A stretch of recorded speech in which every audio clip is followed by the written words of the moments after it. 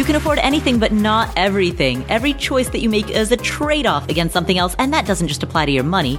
That applies to your time, your focus, your energy, your attention.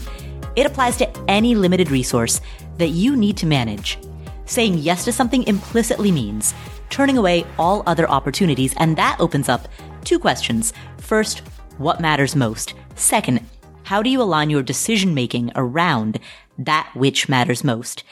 Answering these two questions is a lifetime practice, and that is what this podcast is here to explore and facilitate.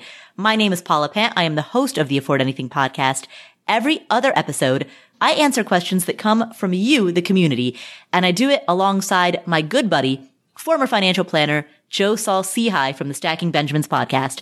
What's up, Joe? Paula, it's a doggy-dog world, and I'm wearing Milk-Bone underwear. Wow. I did not need to know that. No. This is a family show, Joe. I was just watching an old episode, and by the way, they don't really hold up at this old show, Cheers, right? There was the show Cheers, and Norm would come in, and one day he said that. So I just tried it out, and see, even that line didn't hold up. So sometimes going back and watching the old favorites is not the fun you thought it would be. I guess Cheers just hasn't aged with has not. Or maybe you just need the context. I've never seen Cheers, actually. That's a confession. Of course you haven't. Of course I haven't. Well, why would you see it? But there were other shows. There are other shows I've seen. One or two. Yes, there have been a few. I watched Saved by the Bell. That must count for something. There, of course. That explains a ton. No judgment. That just explains a ton. So here is what we are going to cover in today's episode.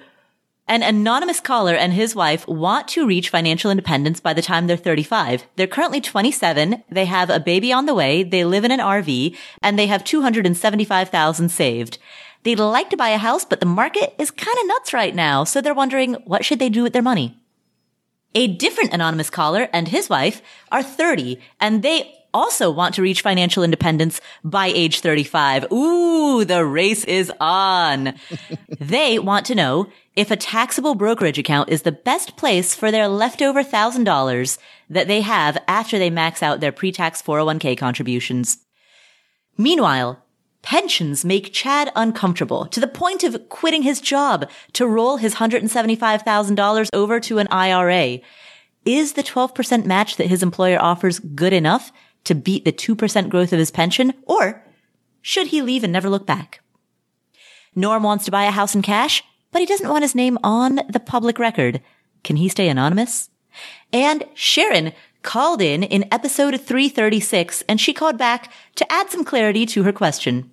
Her husband purchased a below-market property, which has a cap that limits how much they can sell it for.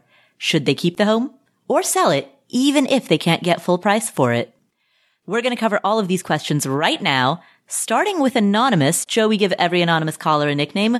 What do you have in store for us today? I just finished watching this very fun, light show on Apple Plus, which is called Mythic Quest. And it's about these people that make a video game together. And the creative director, just so he seems cool and different, his name looks like it's Ian, but he pronounces it Ian. Ian. Yes. Ian. And he's a great character. And I thought, what a great way for us to honor the show and this caller. We should call him Ian. Ian. All right. Well, our first question comes from Ian. Hi, Paula. I'm a first-time caller and absolutely love your show. Thank you for all you do for the community. My question is a little long, so I'll get right to it. Because of the pandemic, my wife and I have been pretty fortunate with big raises in our income and have been able to accumulate a large sum of cash, which totals about $275,000, which is basically sitting in two separate money market accounts. We are both 27 years old with a goal of FIRE by 35 if possible. We also just found out that my wife is pregnant, which is very exciting, and she will be due in March. So my question to you is, if you were my age and in my position with such a large sum of cash, what would you do? Our initial goal was to buy a house in cash and have a large nest egg so that we could retire comfortably and safely. However, now with the housing market as expensive as it is, we are getting outpriced of our local area where our families live, so paying all cash for a house is a little more difficult. But living near family is an absolute must for us. So I'm wondering if it would be better to put down a large down payment on a house and take out a small mortgage, or put down a small amount and invest the rest in the market or an investment property. We aren't super keen on being landlords at this time, but are willing to do so to help meet our financial goals. A little background on us: we already have about $120,000 saved in our Roth IRAs, traditional IRAs, and 401ks together, and have about $7,000 in an HSA plan, which we plan to use for the delivery of our child.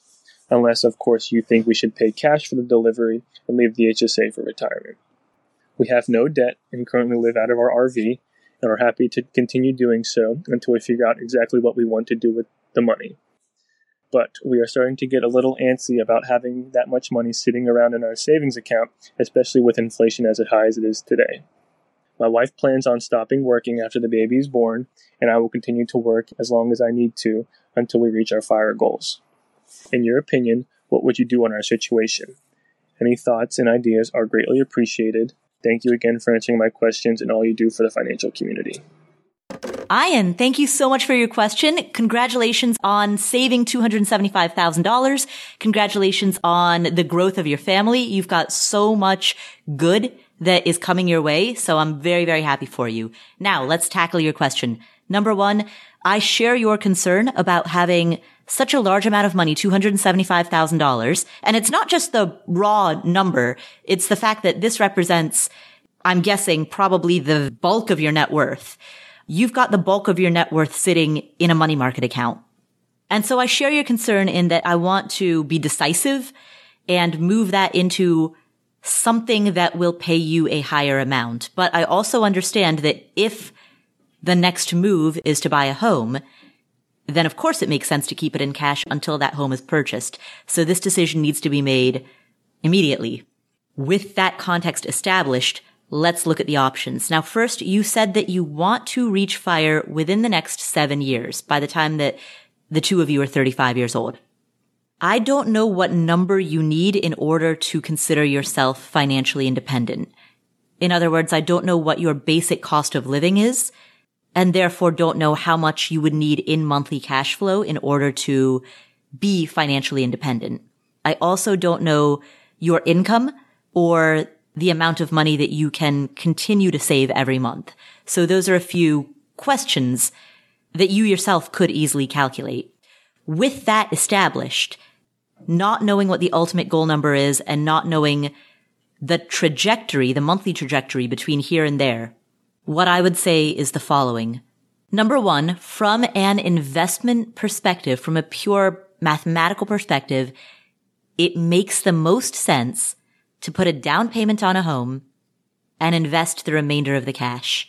So your suggestion about making a small down payment on a home that's in the location that you and your wife want to live in and taking out a mortgage for the rest, yes, that suggestion will have an implication on your monthly cash flow. And that's something that you're going to want to consider, particularly in light of the fact that you're about to be a one-income household.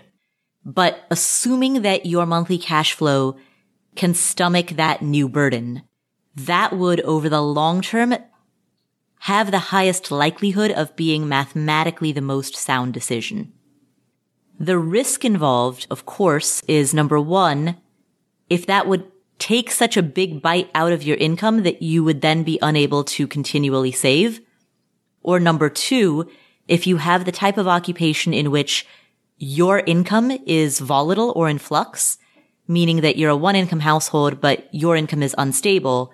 If that's the case, you would want to design a system that gives you as few recurring monthly expenses as possible. Assuming that neither of those are the case, though, assuming that you have a stable job or career, and that you can stomach the mortgage while still being able to save, using a portion of this money to make a small down payment and investing the rest, and then using the proceeds after some period of time, using the dividends or the capital gains of some of that investment, if you so choose, to accelerate the mortgage paydown as something of a hybrid option between the two, those would be perfectly valid strategies.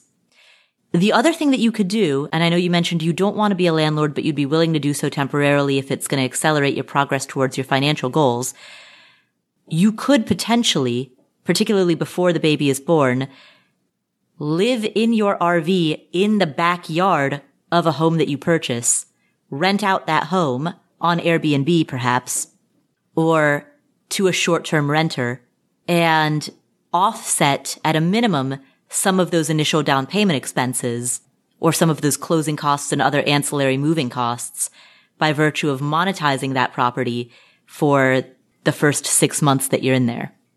I think a key term here, Paula, for Ian is trade-offs, because whatever decision he makes, there's a trade-off that goes against that. And if he decides to get what he describes is the comfort and security of paying cash for that house, he's trading off a massive amount of money down the road because of the interest rate arbitrage in that equation. And that's a valid trade-off, by the way. But you have to know that if the goal is firing at a young age, which he mentioned in his question, that could disrupt that, which gets to your second point, which is the idea of timelining your goals, I think can't be overstated. With a baby on the way, there might be some goals for baby and family coming up down the road. I'm not sure exactly what those are, but putting those out there versus that fire goal is really going to orchestrate what needs to happen with that money. And clearly, by the way, for anybody else listening, the idea of socking a lot of money away into a money market is admirable. Number one, it's phenomenal that Ian and his spouse were able to do that, but it also just makes me groan. And the reason is the magnitude now of this decision is so much bigger than it would have been if he were investing it monthly into the financial markets. Because if he puts $200,000 into financial markets today and the market goes down by 10%, which is well in the realm of things that could happen in an average year, the market goes down 10% immediately, he's going to doubt his decision, which is not something that should happen. And he's not going to doubt it because it went down 10%. He's going to doubt it because he lost $20,000.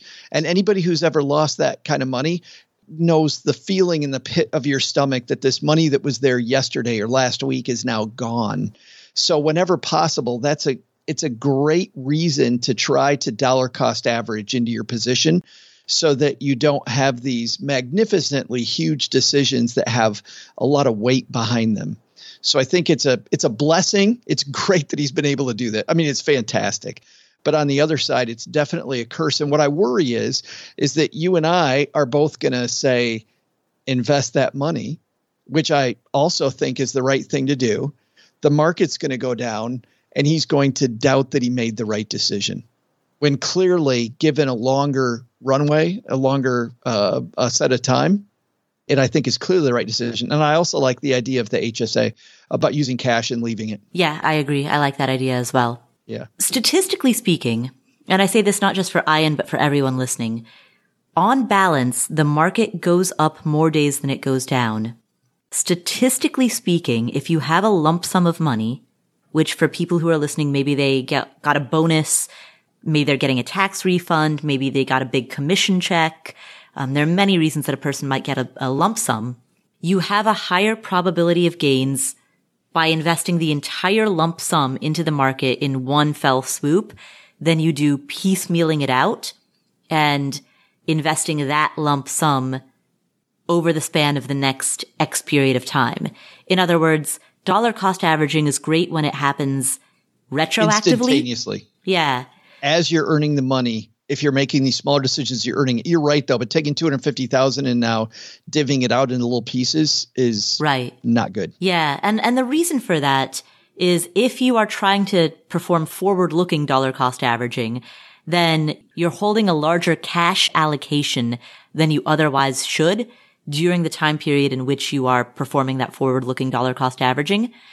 And number two, you're violating the basic principles of EV, expected value, which is if you know that a given decision is more likely to go up than go down, then it is a plus EV decision to put the money in the market, even if the immediate result is not in your favor. If you want to learn more about plus EV decisions, listen to our episode with Annie Duke. We will link to that episode in the show notes. You can subscribe to the show notes for free at affordanything.com/show notes. Annie Duke, by the way, is a former professional poker player who speaks to us about probabilistic thinking. But Ian, going back to your question, I'm going to make the devil's advocate argument here. Joe, you and I both believe that he should make a small down payment on a property and invest the remainder of the cash. Just for the sake of clarity, you and I, Joe. Mathematically, I agree. Right. But having worked with people who are hella conservative in the past, if somebody tells me that they are going to feel much more comfortable, like Ian said in his note, feel much more comfortable paying all cash, so he's got that out of the way and has the security. I think even use the word security. Just understanding what the trade-off is, because mathematically, it's a big, big trade-off. Right. So with that established, let's make the devil's advocate argument. He wants to reach FIRE within the next 7 years. If he lives in a house that's paid in cash, then his FIRE number becomes a lot lower because the amount that he needs to live on each month is significantly lower. Now, over the long term, mathematically, it's still a loss. Over the long term, mathematically, he would still do better to hold a mortgage and invest that money. But if the goal is not mathematical optimization, if the goal is to create the smallest possible FIRE number so that he can improve his chances of reaching it by the age of 35, then eliminating his housing payment could be a decision that's aligned with that goal. At least in the short term. In the long term, mathematically, it won't serve him. But in the short term, it could be aligned. And the question we'd have then is, what's the rest of the need? Like, how big is the rest of that number that he needs to achieve if he's eliminated the house payment? Right. But it could be 25% gone. Right, from the ultimate number that he would need in order to reach FIRE. Yeah. It could potentially be even higher. It could be 30%, 35%. Who knows? 36. Ooh, 37.5. Whoa. And that does shave years off your FIRE timeline when you're reducing the total amount that you need by that much. I mean, Sure. That's a huge difference. And we don't know what Ian wants to do once he reaches early retirement. If he plans on shifting into some alternate type of work, because of course there are a variety of life after FIRE goals that people in this community have. If his objective is to shift into perhaps some more meaningful but lower paying work, or perhaps some riskier entrepreneurial work, then accelerating that FIRE timeline, allowing him to make that career change, and then having the possibility that that career change might inadvertently lead him to what is ultimately a lifetime bigger payoff in the end, perhaps because he's engaged in work that he's more into, that could be the unintentional butterfly effect of making the choice that is mathematically non-optimized, but life optimized. So that's my devil's advocate argument on the other side, on the pay cash for a house side. Well, I don't know if I would describe it as devil's advocate as much as that is a big pop on the short term if he really wants to be aggressive about getting that short term number versus the long term number. Like, I see it as two separate things, right? One's going to help you a ton early on. The other one's going to help you a ton later on. Right. And that goes back to what you were saying at the beginning of this answer about trade-offs. This is essentially a question about the trade-off between short-term versus long-term. Which one does he prioritize more? Yeah. FIRE at 35 versus lifetime wealth. And that creates an interesting discussion about the possibility of some short-term goals that are reached that you may have to change later on down the road. Because you went for security early on, that may mean that if your goals change, there may not be enough fuel for later. Right. And by the way, for a lot of people, that's okay. That's fine. No problem. Go back to work at 45, 50, whatever. Right. Which he may want to do. I mean, if he goes back to work at 45 or 50, it'll be when his child is mostly grown. and out of the house. At the very least, kid wants nothing to do with him. I've got kids who are 26. I know that. I feel very lucky that my kids want a lot to do with me. Aw. But still, yeah. But very seriously, later on, they're busy, right? Right. They're busy. They're with friends. The amount of time you spend with them at that time versus the amount of time that you're going to miss in those early years is exponentially different. Right. Exactly. So that would be a reason why prioritizing this time in the short term, even if that means that maybe he and his wife both go back to work at the age of 50, that could be the strategy that they take on. Which, by the way, brings up some other statistics that are fascinating. Do you know that older students who go back to college after taking time in the workforce perform far better?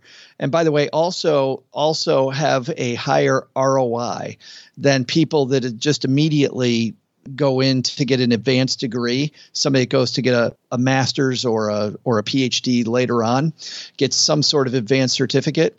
If you have some life under you, you generally do very, very well in school. Because I think, Paula, you know why you're there. Mm-hmm. You know what the return on investment is. You're also much easier able to determine which of these pieces of information are going to be vital to me doing what I need to do versus which pieces can I throw away. Right. Well, and also I think you generally just have more maturity. Sure. If you're older, you're hopefully more mature. Well, and that maturity is life experience, right? Because then you're in the classroom and you go, yeah, I don't think I need this, or this is something that is really a hole in my repertoire.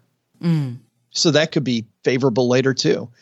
If he decides at age 50, hey, I want to go become XYZ, I think getting the requisite education to either catch back up on what's happening with technology or get the skill set, or at the very least, the certificate that everybody demands to do that particular job, I think would be not as difficult as we seem to make it. Right. I have a good friend who recently turned 50, and he told me that he views his career. He's like, I feel like I've got about 15 to 20 good years left in me of working. And he was like, that gives me just enough time to do something pretty epic, but not so much time that I have any to waste. And I thought that was a really good way of viewing that age, that birthday. Yeah. As a 53-year-old guy, I feel that. As a 37-year-old, I am taking notes. You totally feel time. I thought I felt time at 37.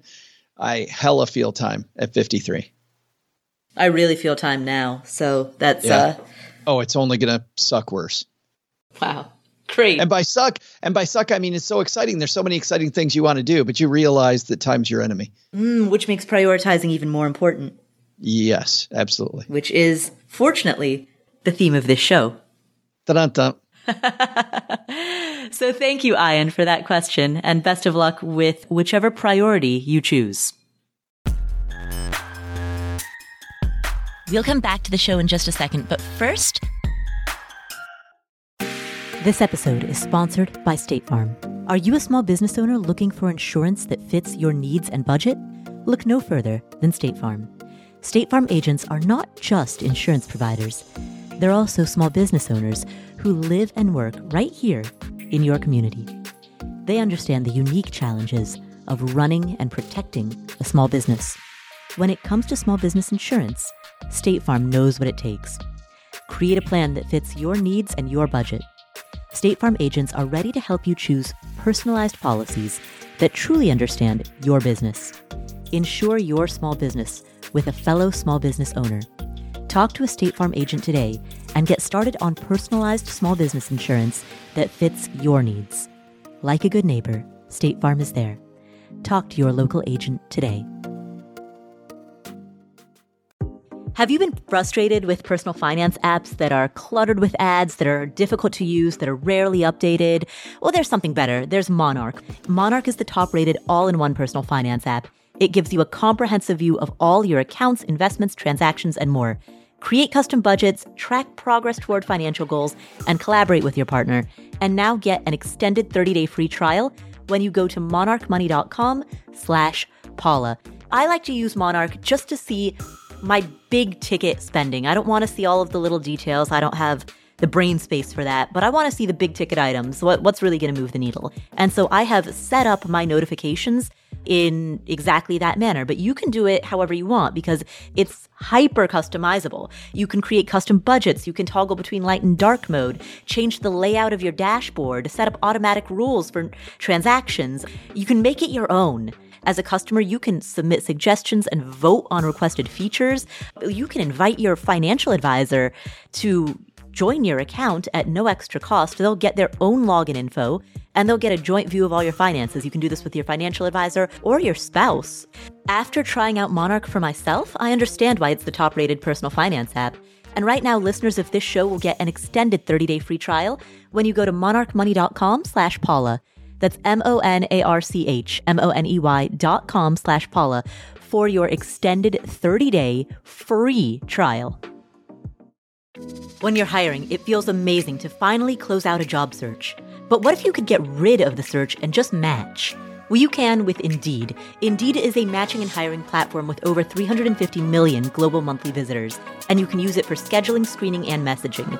Indeed helps you not only hire faster, but 93% of employers agree that Indeed also delivers the highest quality matches. Its matching engine leverages over 140 million qualifications and preferences every day, and over 3.5 million businesses use Indeed to hire great talent fast. Now, we've hired plenty of people inside of Afford Anything over the years, and whenever I go to hire, we're doing so because we're already busy. Hiring is added workload on top of already busy workload, and that's why it's so critical to find a matching engine like Indeed that helps you hire not only faster, but also better quality. And listeners of this show will get a $75 sponsored job credit to get your jobs more visibility at Indeed.com/Paula. Just go to Indeed.com/Paula right now and support our show by saying you heard about Indeed on this podcast. Indeed.com/Paula. Terms and conditions apply. Need to hire? You need Indeed.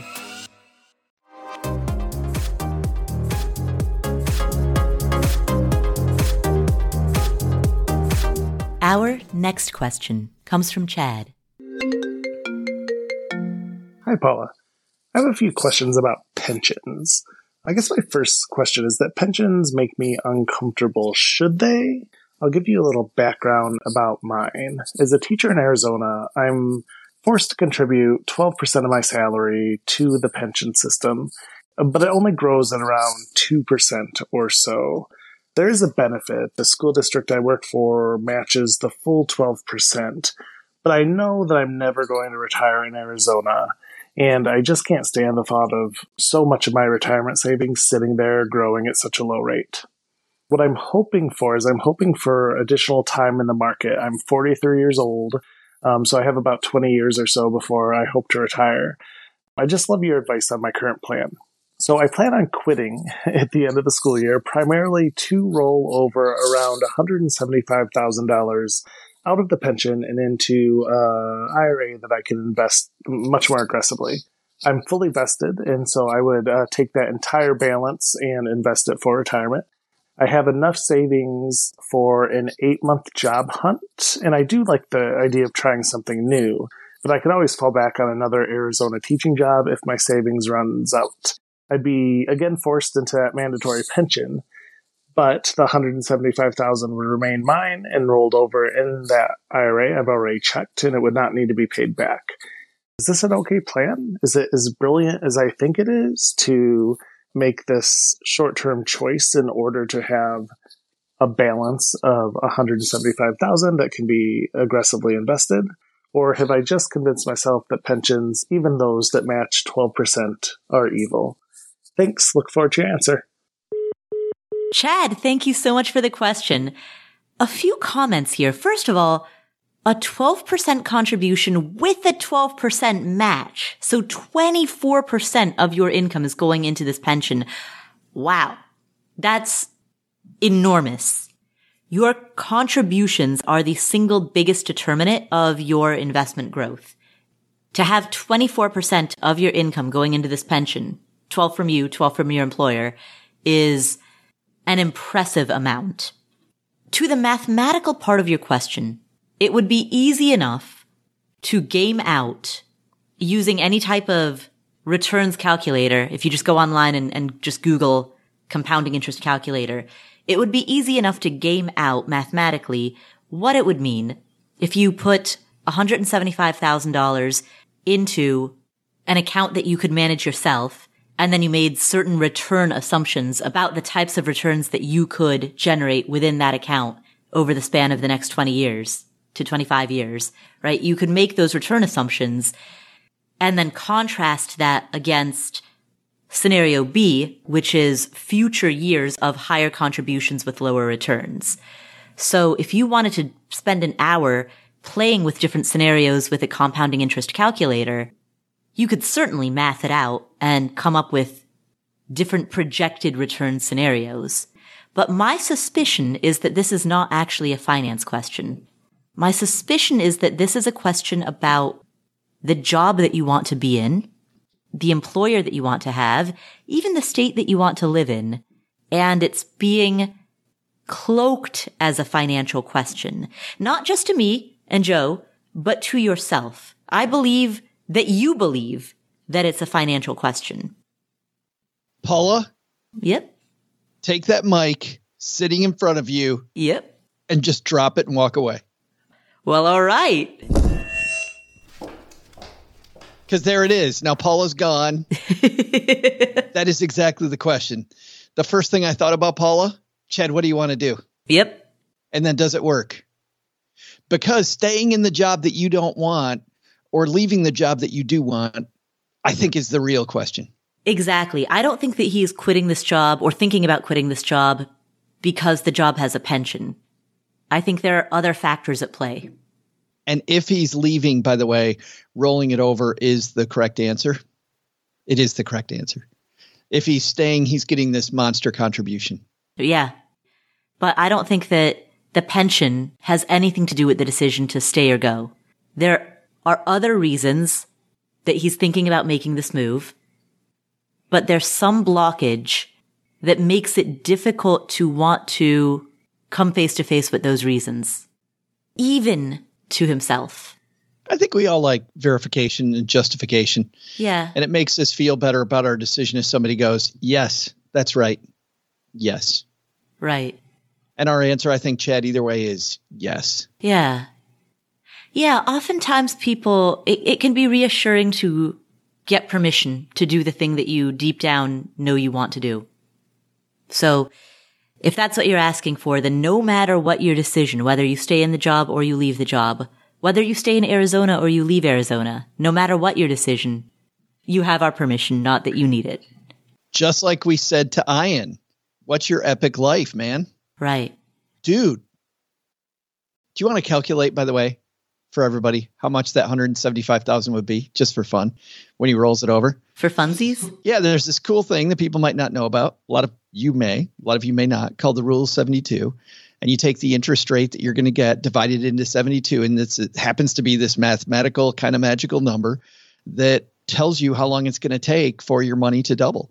So if Chad's going to get 8%, divides 8 into 72, 9 years. So if he's 43 now, then it doubles again when he's 52, again when he's 61. So that money's going to double twice during that time. So that's not $175,000. It's $350. It's $700,000. Yeah. And if for some reason he does need to touch it for another 9 years, doesn't touch it till 70. And by the way, go back to what you want to do. Don't not spend it and wait for 70 just for the next double. But then he's looking at 1.4. Right. It's just fun. I think it's fun. Yeah, it's a fun exercise. Of course, assuming inflation also stays at about 3%, that 1.4 will not have the same purchasing power that 1.4 has today. It would be more like in that case, a 5% real return after subtracting for the inflationary increase. But that's neither here nor there because number one, that amount would need to be contextualized or compared against how much would he have if he continues with these 24% annual contributions? And number two, it doesn't really matter anyway, because your life is short and you shouldn't spend it at a job that you don't want to be at for the sake of the retirement plan that it offers, for better or for worse. Done, Paula. Yeah. Sniffing out the financial questions that are not actually financial questions. And there are a lot of those. Even in my own life, I sometimes catch myself thinking that something is a financial question and only weeks or months later realizing that it's not. So thank you, Chad, for asking that question. And whatever you decide, forget the retirement savings aspect of it entirely and make the career choice, the job choice, the location choice that allows you to live your best life today. Speaking of location, our next caller is moving back to India and is wondering about the best way to save. And this caller is also anonymous. Oh, so it's your turn. You and I, Joe, both are big fans of the show Never Have I Ever on Netflix. Oh, so good. So good. So good. And on that show, the main character is named Devi, and her father is named Mohan. So we're going to call this anonymous caller Mohan. Hi, Paula and Joe. I'm Anonymous, a long-term listener of the show and first-time asker. Thanks for all your great work so far. My question is about investment accounts. My wife and I both are 30 and work as software engineers. We don't have kids yet. Combined, we have about 100,000 in our 401k accounts and 40,000 in our taxable brokerage accounts. All our money is in broad market index funds. About 80% of our 401k money is in the pre-tax bucket, rest of it is in Roth. We contribute a total of about 4,200 a month towards investments. 3,200 of it goes towards pre-tax 401k contributions till we each reach the 19,500 cap, and rest of the money we invest in the taxable brokerage account. We would like to work 5 more years in the US, then sell our current home and go back to India. If all goes well, we'll have about 500,000 in our investment accounts and 150,000 from the sale of our house at that time. That, along with another paid-off house in India, we should be able to reach FI by the time we go to India, although we might not retire early just yet. My question is the taxable brokerage account best place for the leftover 1,000 after we max out pre-tax 401k contributions? Ideally, I would have preferred keeping all the money in tax-deferred accounts and use the Roth conversion ladder to withdraw once we go back to India and are in the lowest tax bracket. Since I am reaching the pre-tax limits and I am paying tax on this $1,000 anyway, I would have loved to contribute this to a Roth IRA account, but we are above the income limits for Roth IRA. And doing backdoor Roth IRA restricts the access to even the contributions for 5 years. Also, the additional tax paperwork for backdoor Roth didn't seem worth it to me just to save tax on the dividends. My company offers post-tax 401k contributions and subsequent Roth conversions of those contributions after the 19.5k limit. I briefly considered that, but it seemed like I was giving up a lot of flexibility for not a lot of benefits. I would love to know your thoughts on this. Thank you and have a great day. I love this question, Paula, because it is very specific to a specific situation, a specific goal. And I don't know about you, but my answer may be different for Mohan than it would be for somebody who is going to be in the United States for the next 30 years. Mm-hmm. Elaborate. Why would your answer be different? I mean, and I know it seems obvious, but why would? Well, because I do think that there is, I think Mohan is underestimating the amount of tax savings he would get from the Roth. However, I also know that when I was a financial planner and I had clients that moved from the United States to India, that having money in U.S. tax shelters while in a foreign country and trying to extricate this money every year from these plans can be a gigantic pain. And then I think about the ROI on the amount of time it's going to take to unwind this short-term efficiency. So while I think he's underselling the efficiency of the tax shelter, mm-hmm. I'm with him. I would completely leave this money in a taxable brokerage account for ease of management. Plus, if he wants to change currencies and change it for something in India, far, far, far easier to have it in a taxable brokerage account where he'll be able to do a quick exchange of money. So in other words, simplicity is more important than optimization. For me, I think yes. For anyone who plans on staying in the United States forever, get in that Roth. The one question that I have is, given that he plans on living here for at least 5 more years, how certain is he that he will live in India forever? Like, Mohan, is there a possibility that perhaps at some point you'll decide that maybe you want to split your time between the US and India? And not to spoil the show, but in season 2, Davy's mom figures out that India she remembers is not the India that she's going back to. Exactly. I have a lot of family that come here from Nepal, and they come with the idea that they'll just be here for a little while. They'll go to grad school, they'll work for a while, they'll cash up, and then they'll go back to Kathmandu. And inevitably, they never do. You know, it's because of Starbucks. That's true. Kathmandu, to the best of my knowledge, does not have a Starbucks. That must be the reason. Well, you can't pay $8.50 for a coffee in Kathmandu. We drink tea there, Joe. Well, that's like I said, you cannot pay $8.50 for a coffee in Kathmandu. So that would be, I know that that's your plan now, is to move back, but will you have that same plan or those same goals in 5 years? And if you do, and you do move back, after an additional 5 years pass, 10 years into the future, 15 years into the future, will a day come when you say, you know what, I think I do want to split my time?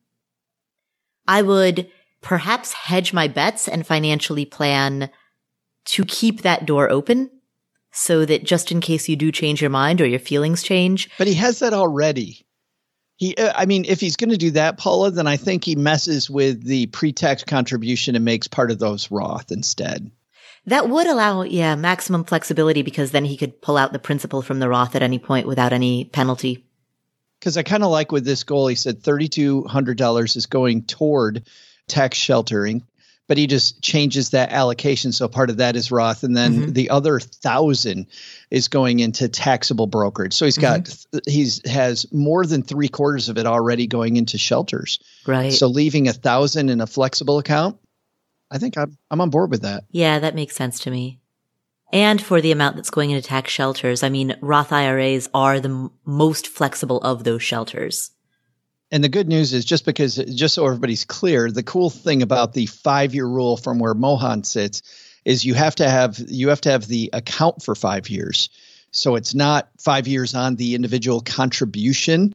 And that's why everyone, even if you think that you can't contribute regularly to a Roth IRA, open that account ASAP to get that 5-year meter running. That's a dumb rule, by the way. It is just that there's a lot of, like, who came up with, remember when RMD's requirement of distributions used to be 70.5? Right. Like, who came up with 70.5? And by the way, it's not 70.5. It's the April after you turn 70.5. Like, what? Well, what 70.5? Who's making this stuff up? What happens if your half birthday is in April? Your head explodes. I think that's in the tax code. Well, luckily they solved it, so it's 72 now. And may change again, by the way. Stuff going through Congress right now may change it again and make it 75, but who knows? So, but the 5-year rule is just okay. But I agree with you, Joe. The additional paperwork, and Mohan talks about this in his question. He talks about the additional tax paperwork that would be required just to save the tax on the dividends that, makes the backdoor Roth much less viable for him. And that so much of his money is going into tax advantaged accounts anyway, that trying to shoehorn a little bit more in there just seems to be the wrong end of the 80-20. Well, especially with this goal that just, to me, demands flexibility. At the very least, I know from having sold my house and most of my possessions a year ago, and then realizing that everything I thought that was going to be the future for my life was not the way I thought it was going to be at all. That's right. And I'm in a totally different situation that for him making a much bigger move to India, to me, has flexibility written all over it. Right. And so that should be the number one priority. Yeah. Goes back to priorities, just like we were talking about in the first question. I think we have a theme, Paula. I think we do. It's trade-off and priority. And in Mohan's case, if the trade-off is flexibility versus tax optimization, choose flexibility. Flexibility and simplicity. Yeah. Well, so there's your answer. Wow. Joe, I think that is the first question today that we've actually answered rather than handing it back to the caller and saying, whatever you decide, we support. We can't continue this. Right? Right? No, we actually answered that question. Should we pat ourselves on the back for this? No, I don't want people to be disappointed. I don't want them to think we're going to do that again. Right. Don't get used to it. Right. Realize this is an anomaly. Well, you know what the difference is? The first two questions, Ian's and Chad's, were questions about life and career. And so those are the subjective questions that we can't answer for them because we don't know what they want in life. We don't know what kind of career they want. Mohan's question was a very specific tax optimization question.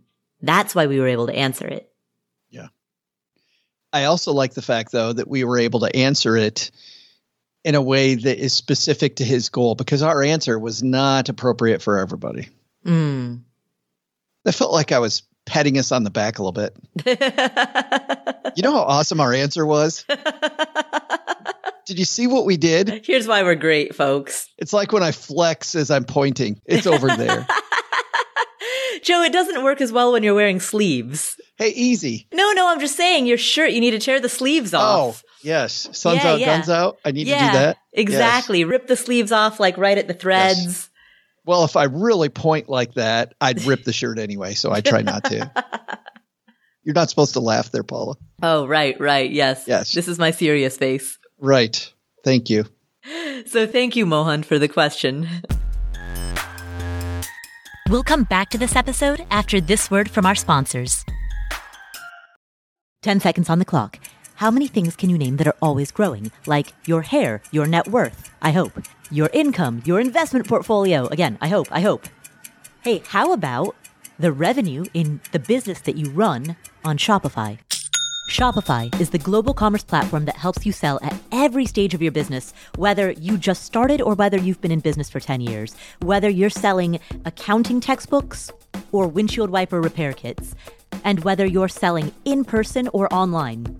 If you're online, know that Shopify has the internet's best converting checkout, 36% better on average compared to other leading commerce platforms. And you can leverage AI with Shopify Magic, an AI-powered all-star. Now, what I like about Shopify is that it's there for you whether you are just beginning or whether you are doing your first million in revenue, your first dollar to your first million plus. Shopify powers 10% of all e-commerce in the US. They have award-winning help. And businesses that grow with Shopify. So sign up for a $1 per month trial period at shopify.com/Paula, all lowercase. Go to shopify.com/Paula now to grow your business, no matter what stage you're in. Shopify.com/Paula.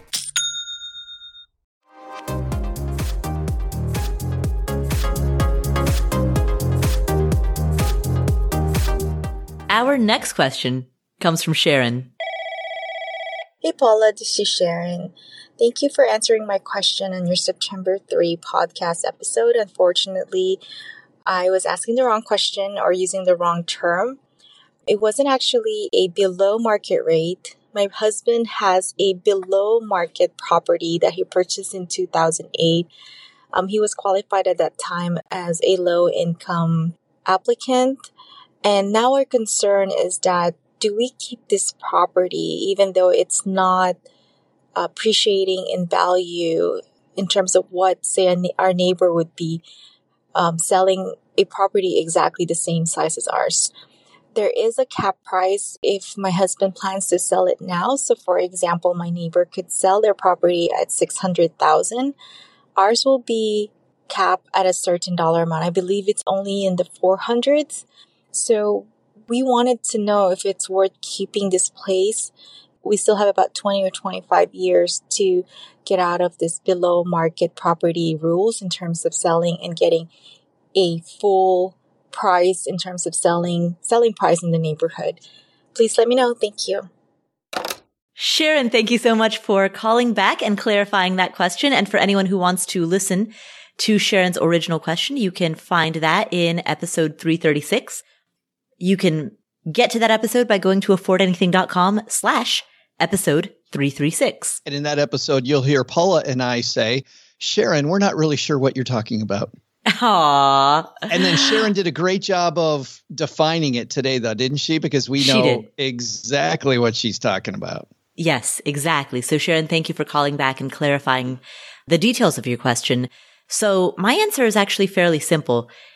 If you do not want to live in this property any longer, then I think you should sell it. Because to wait for another 20 to 25 years before you get out of the cap, like essentially the issue that you're facing is that there is a cap on the price that you are allowed to sell this property for because of the way in which it was purchased, the fact that your husband qualified as a low income applicant. There are rules around the program that he used in order to qualify for this property. There's a cap on the amount that he can sell it for. And there's a 20 to 25 year wait if you want to get out of that cap. That is a big chunk of a person's lifetime. And there's no reason to stay in a property that you don't want to be in for such a significant length of time. And we're not talking 2 or 3 years. We're talking 20 to 25. If you don't want to live there, sell it. Yeah. And for me, Paula, it's not about the 400,000 versus 600,000. It's about the future ROI from here on out, right? Because that return on investment is going to be nothing compared to what she could do with another investment. That's at least my assumption, right? Is that it's going to be a lower rate of return. I think it's your assumption too. And I think, Sharon, from your original question, the first time you called in, that was your assumption too during that time. So I think Paul and I both on board that selling it is the only answer if it's not going to be your primary residence. Right, exactly. That was a quick answer. Well, it really is a clarification. We spent more time the first time with Sharon. And Sharon, we love you, but we're going to move on. But thank you so much for calling back and clarifying your question. And best of luck with the sale of your property. Our final question today comes from Norm. Hey, Paula. I'm wondering if you have any information on remaining anonymous in public records in a home purchase. My situation is that I have an overly attached ex that has tracked me down from public records before, and I'd prefer to make this hard or impossible with my next purchase. I'm not a real estate investor nor a landlord looking for protection from lawsuits or creditors. I've seen mention of using an LLC as countermeasures to a public records search, or also the use of revocable trusts or special land trusts in some states. Here's a few more details. This would be my primary residence. I'd like to retain the federal capital gains exclusion or understand the tax impact if I couldn't. The property is located in Washington State, and I would be paying cash for the property, so no mortgage company would be involved. Thanks, Norm. Norm, thank you so much for your question. First of all, wow, that is a tough situation. I'm sorry that you have to deal with that. I don't know if you've looked into getting a restraining order, but I'm sure you have. I'm sure you've probably explored all of those routes, but wow, what a terrible, terrible situation to have to deal with. You could purchase this property through an LLC, and the fact that you don't need a mortgage, the fact that you are purchasing this in cash makes it very easy for you to purchase this with an LLC. Oftentimes, if you need to take out a loan, the bank will insist that that loan be put into your personal name, which means the house would need to be sold to you as an individual, and then investors will typically then use what's called a quitclaim deed in order to then deed the property out of their individual name and into the name of an LLC. You, however, don't need to deal with any of that rigmarole. Because you're buying in cash, you can go ahead and buy the property through an LLC or through an entity without having to worry about any type of financing related obstacles.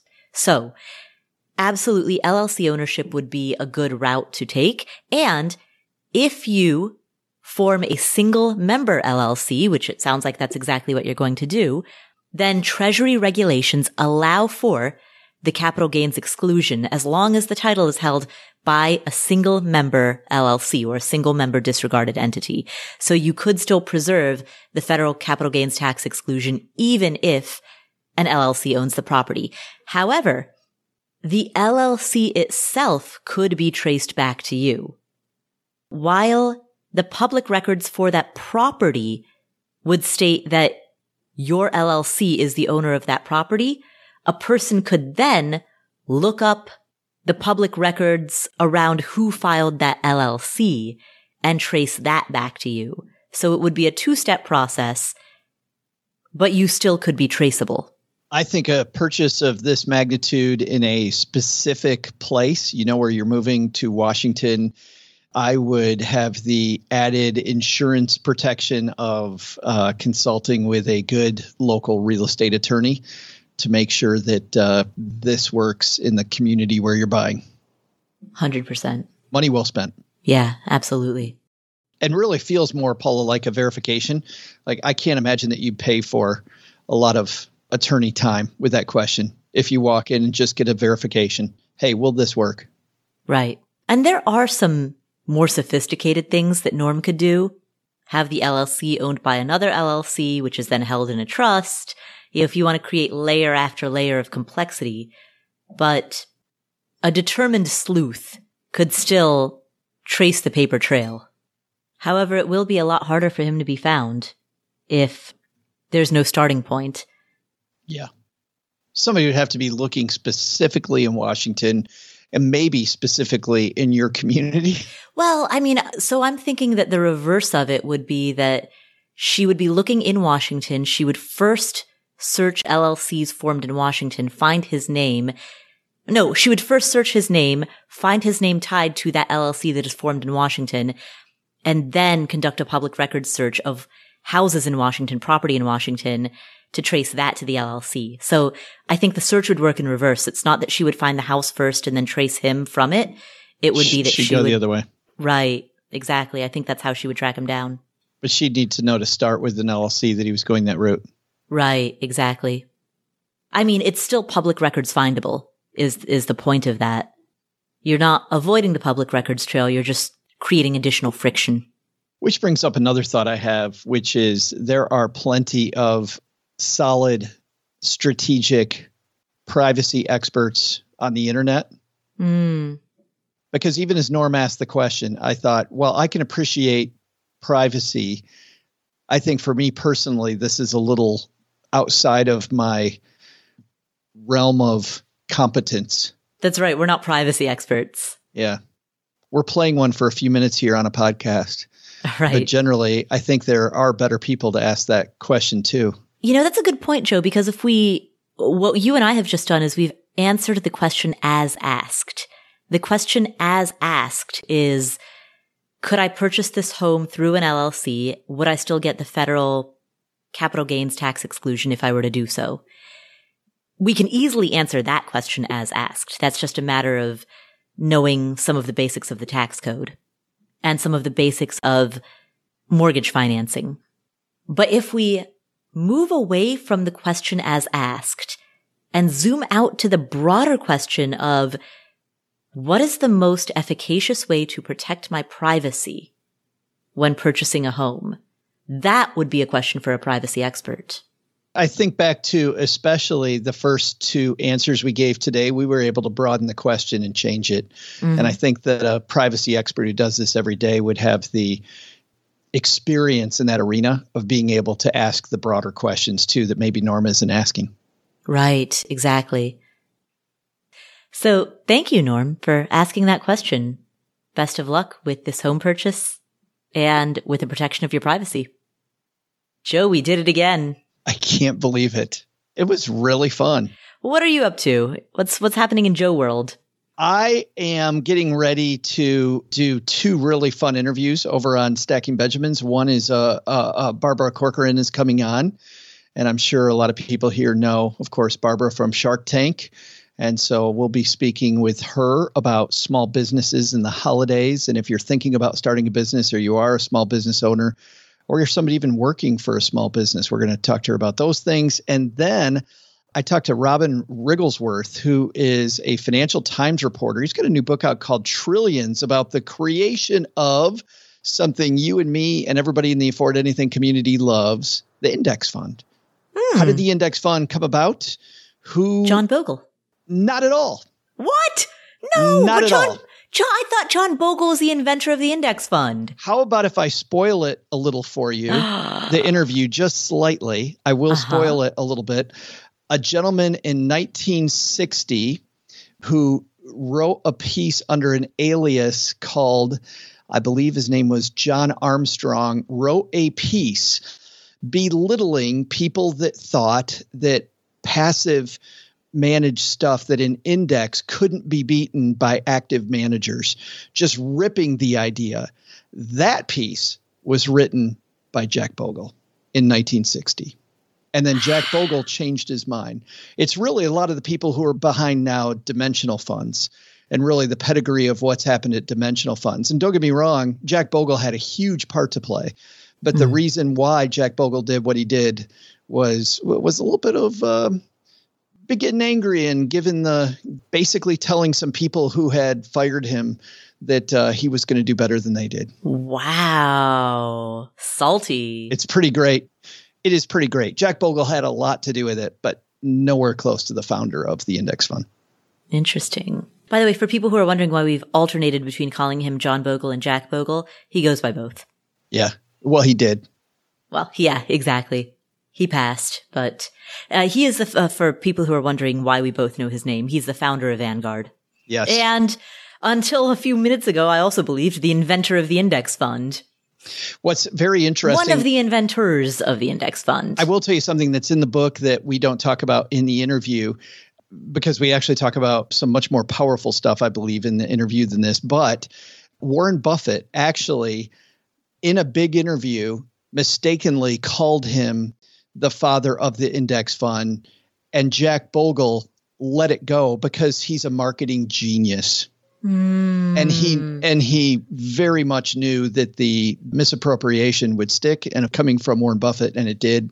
And so most people believe that it's him. Wow. Yeah. And don't get me wrong, this is not me saying Jack Bogle's horrible or what, fantastic. And his contributions to bringing, and Robin will talk about this in the interview, his contributions to bringing the index fund to you and I was huge, was absolutely huge. And that's coming up on the Stacking Benjamin Show. Ah, nice marketing genius plug there yourself, Joe. Thank you. Thank you very much. Thank you so much for tuning in. This is the Afford Anything podcast. I am Paula Pant.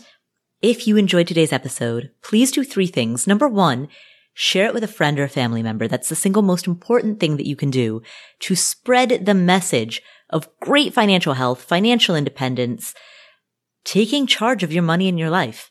So if somebody asked a question that resonated with you and reminded you of an issue that maybe a friend, a coworker, a sibling, a family member faces, send this episode to them. You can get a link to this episode at affordanything.com/episode 346. Of course, you can subscribe to the show notes, and then that makes it really easy to just forward the show notes over. You can subscribe to that by going to affordanything.com/show notes. So, thing number 1 is to share this episode with the people that you love and care about. Thing number 2 is to make sure that you yourself are following this show in your favorite podcast playing app, whether that is Spotify, Pandora, Apple Podcasts, YouTube, however you are listening to this. Make sure that you hit that follow button so that you don't miss any of our amazing upcoming shows. And while you're there, please leave us a review. In fact, if you go to affordanything.com/iTunes, that'll take you directly to the page on the Apple Podcast website where you can leave us a review. Thank you again for tuning in. My name is Paula Pant. This is the Afford Anything podcast, and I will catch you in the next episode.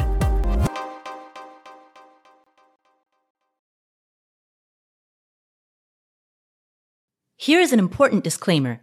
There's a distinction between financial media and financial advice.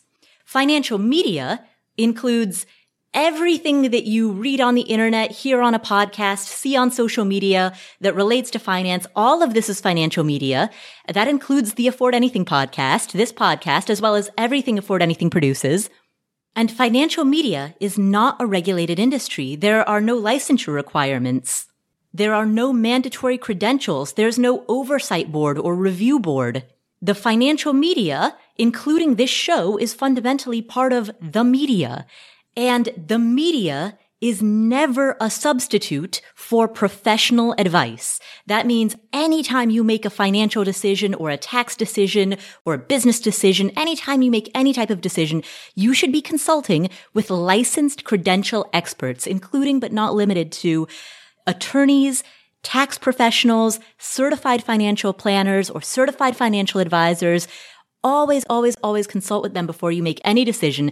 Never use anything in the financial media, and that includes this show, and that includes everything that I say and do. Never use the financial media as a substitute for actual professional advice. All right, there's your disclaimer. Have a great day. Number one, silence your phone before you record a podcast. Very important, Ian. Remember that.